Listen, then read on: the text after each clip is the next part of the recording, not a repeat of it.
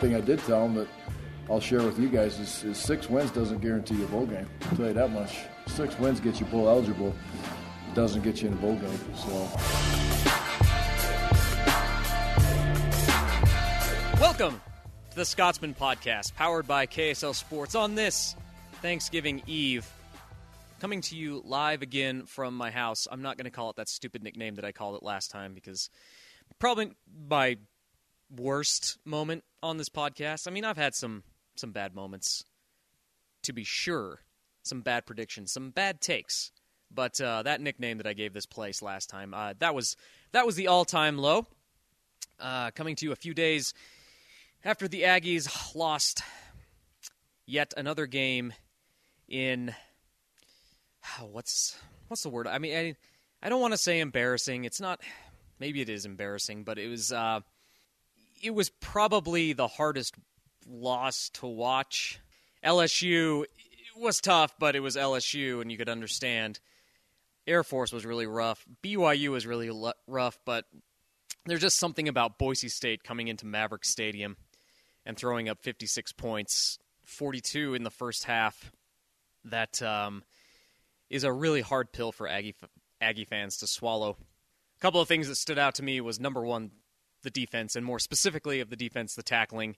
It just was not there. Boise State was able to do whatever they wanted. They marched up and down the field. They had 484 yards of total offense, but more importantly, they had 297 yards rushing.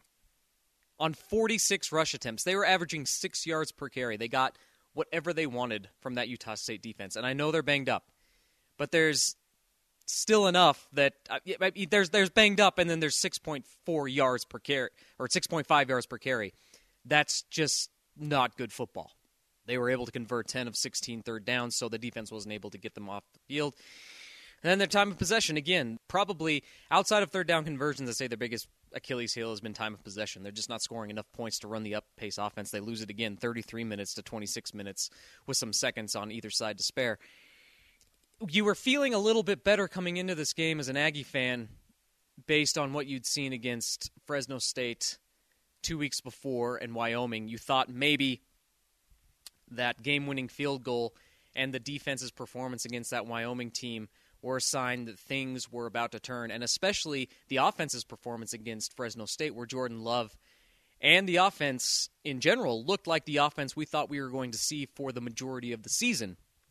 However, that was not the case against a top 25 team in Boise State. They exposed a lot of, I'm not going to say exposed, they just reminded us about a lot of the flaws this Aggie team has that maybe we conveniently thought about because of the 2 wins. They're still at 6 wins. They're still bowl eligible. Not all is lost. They were officially eliminated from the Mountain West Conference Championship. They will finish up the season Saturday at New Mexico, a game that should be very winnable considering they just fired their head coach, and they are arguably the worst team in the Mountain West right now. It should get the Aggies to 7 wins. It should secure a bowl game for them, even though they are bowl eligible. As Gary Anderson brought up in the post-game press conference, it doesn't necessarily guarantee you a bowl game.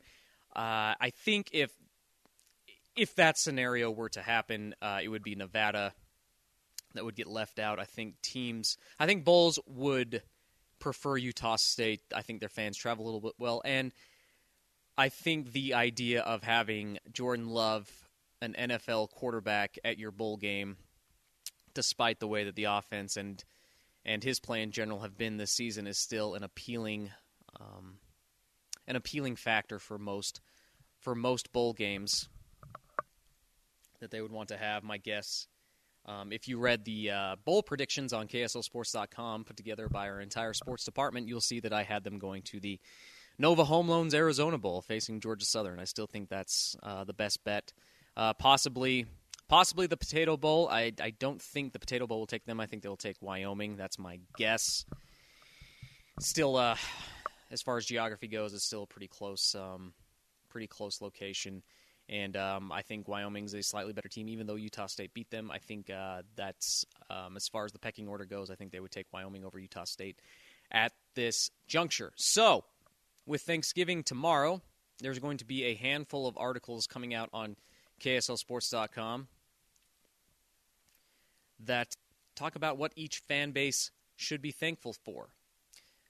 This podcast, I am going to basically give you the summation and probably read you some word for word from that article and just talk about a little bit of what I think Aggie fans in general, whether it be football, basketball, whatever, should be thankful for this sports season, this year, 2019.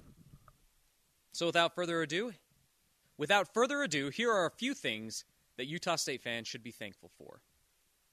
The 2018 football season. Sure, this sounds strange, but here's my reason. Winning is hard in college football, and winning like the Aggies did in 2018 is extremely rare. The 2019 football season has shown Aggie fans just how fast things can change and why it's important to appreciate the accomplishments like the 2018 season.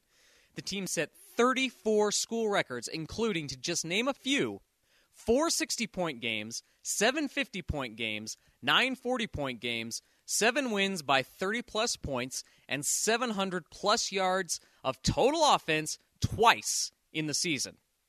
Would you like to know how many times the Aggies have scored 60, 50, and or 40 points in 2019? Once.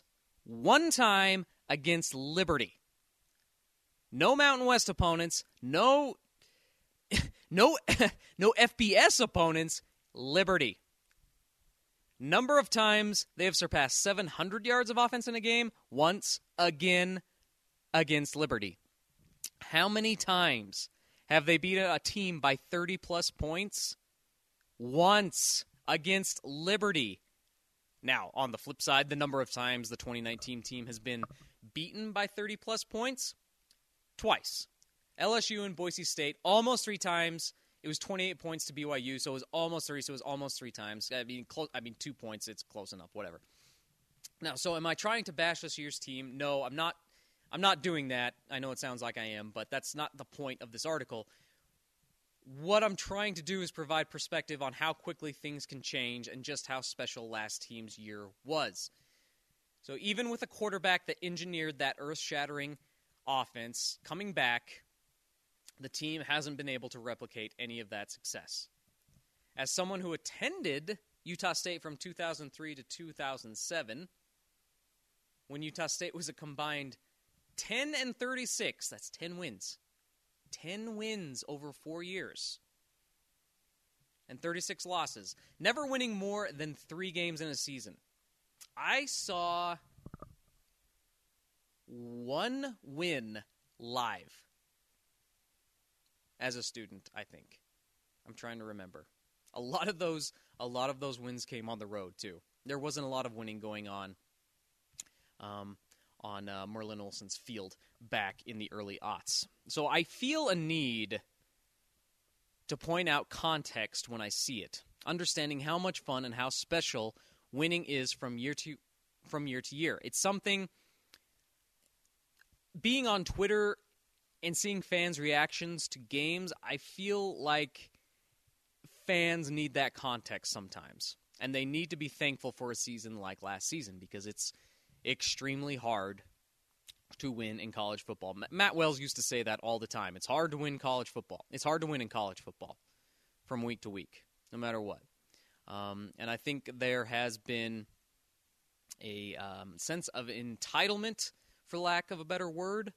I think it's a little too mean-spirited to use, but with some Utah State fans, that this team should be like that team last year. And there's nothing wrong with wanting excellence from your team, but you just have to understand how hard it is to recruit to Logan. And the job that Gary did his first go-round and that Matt was able to sustain for the most part, with a couple of exceptions during seasons, has been pretty spectacular. A bunch of the talent they've been able to do and what they've been able... competing with 2 schools like Utah and BYU for recruits is not easy in this state. College football is a beloved sport. Outside of the Jazz, it's the most popular sport here in this state. And so trying to get players to come to a program that does not exactly have the storied history that Utah and BYU does is not an easy task. So I don't think all is lost with the program. That is not what I'm trying to say. All I am trying to point out is be thankful when you have winning seasons. All right, the next thing that Utah State fans should be thankful for, Eric Munoz. So to try to put a positive spin on the football team, since I'm sure that all of you are hating me and cursing me right now as you listen through your earbuds, that's okay. Probably the best moment from this entire season was Munoz's post-game press conference, and his game in general. With David Woodward out for the season, Munoz got his first career start against Wyoming. He led the team in tackles with 13, and he had 2 interceptions. One of which he returned to the 1-yard line, and the other one clinched the game for the Aggies with Wyoming driving in the final minutes with a chance to win the game. His post-game press conference, he outlined his difficult journey, how he's gotten to this point. It was a culmination of patience, hard work, and previous disappointments. Honestly, I was kind of getting choked up earlier. It's been a long time coming, to be honest with you. This third school I've been to. Redshirt junior, having to sit behind some guys. It's tough. Kevin Metzenheimer, it's my best friend, so he's always believed in me since I got here. He was always cheering for me and telling me to keep my head up, so lining up next to him was probably some of the most fun I've had playing football yet. So that felt really good to just have him there next to me, believing in me, and really all 10 guys on defense were rooting for me and cheering for me, and they were excited to see me out there, so I couldn't let those 10 down, especially not Kevin. So it was hard not to get a little teary-eyed, a little the old allergies acting up when you were watching it. He was given a scholarship about 10 days later, going from a walk-on to full-ride scholarship. Just a classic tug at the heartstrings kind of story. I am for one personally working in this business as much as I have, and sometimes all the negativity that goes along with sports, to see a success in a season that's for the most part been a disappointment to most of the Utah State fan base was very much a light at the end of the tunnel, a silver lining, if you will, and Aggie fans should be very thankful for that. Moving on from football, the third and final thing that Utah State fans should be thankful for so far this year, the Jamaica Classic. Now, why didn't I just say the Utah State basketball team in general, or their superstar in Neemias Queta or Sam Merrill, or the fact that they have such an excellent coach in Craig Smith? Well, Utah State entered the season with lofty expectations, ranked 17th in the AP preseason poll, first time since 1970, picked to win the Mountain West Conference, Neemias Queta returning after a brief flirtation with the NBA draft, and All-American and preseason conference player of the year, Sam Merrill, coming back as well. It left outsiders and some Aggie fans to wonder if the team could live up to the hype after the Cinderella season a year ago. If you remember last time on this podcast, I said maybe don't hype up this team as much as you can, or maybe that this team is getting a lot of hype and you should quash your expectations just a little bit because you're setting yourself up for some disappointment the first time they lose a game or whatnot. But you know, I'm leading the hype train. I'm the engineer of the hype train, so I'm being a little hypocritical in saying this. So a close contest with Montana State to open the season didn't help quash the haters. I was at that game. I shot that game.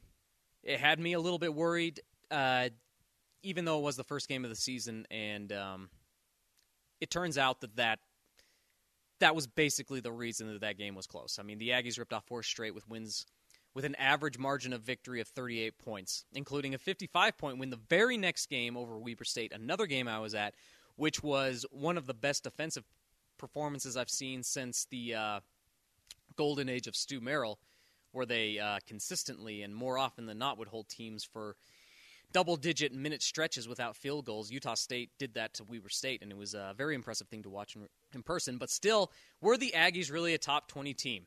We got our answer in Jamaica. In their first game, they faced an LSU team that won 22 games in the previous season, ranked number 22 in the nation to start the year, and returned 4 of their 6 players that tested the NBA draft waters.